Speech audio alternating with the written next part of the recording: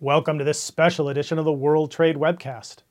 Today on the World Trade Webcast, we're featuring the new Dot Global top-level domain. Our guest today is Rolf Larsen, CEO of the Dot Global Registry. Rolf, welcome to our digital studio. Thank you, Greg. Happy to be here. Well, we're glad to have you. And for our viewers' background, companies and organizations, large and small, can consolidate their internet branding on the Dot Global Registry platform.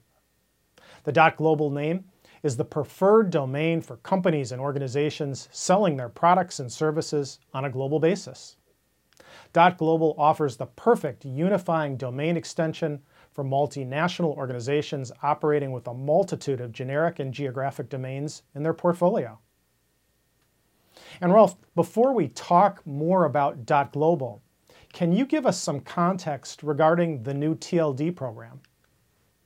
Yeah, so the new TLD program actually started quite a long time ago, back in just after year 2000, when we started to see some saturation within the existing few domain names that were at that time, like comnet.org and the local TLDs that you have in each country, like .co.uk or .de and such. So we're starting to see some saturation, and ICANN, the body that governs this namespace on the internet, chose to start to expand the namespace, and it started with a very few names. So we saw .info, we saw .mobi, we saw .biz, and a few others.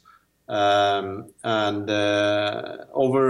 the next years, a new program was about to launch, and the new name program was to really expand the namespace, where you could find names within various interest fields and names that could be a choice for whatever the need for any branding online should be.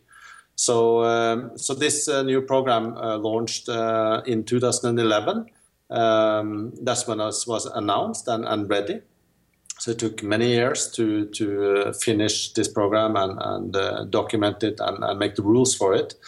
And then it took some years with a lot of applicants, of course, and some applicants like ourselves did apply to expand the namespace with names that anyone out there could acquire and buy, while others, for example, like BMW or many other big brand names, chose to go for their own names as a new top-level domain and have their own branding online with their own domain ending. Instead of .com, they would have .bmw. So this new namespace is something that is really needed in the world, because with such saturated namespace within the very popular .com, but also .net, .org, we see many CCTLDs or country domains are equally saturated, meaning that it's very hard to find a usable name or a name that you wish to have.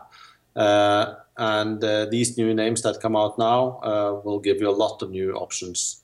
And that's what we take part in with Dot Global.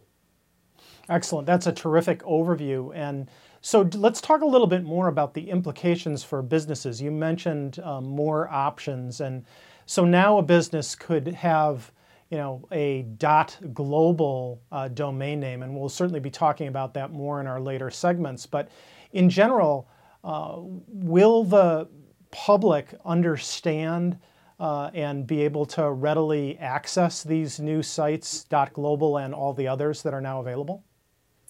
Yeah, of course. I mean, accessing the sites with these new names will be equally easy as you have with .com or any other existing top-level domain. So it won't feel any different. It's just that there will be a multitude of choices.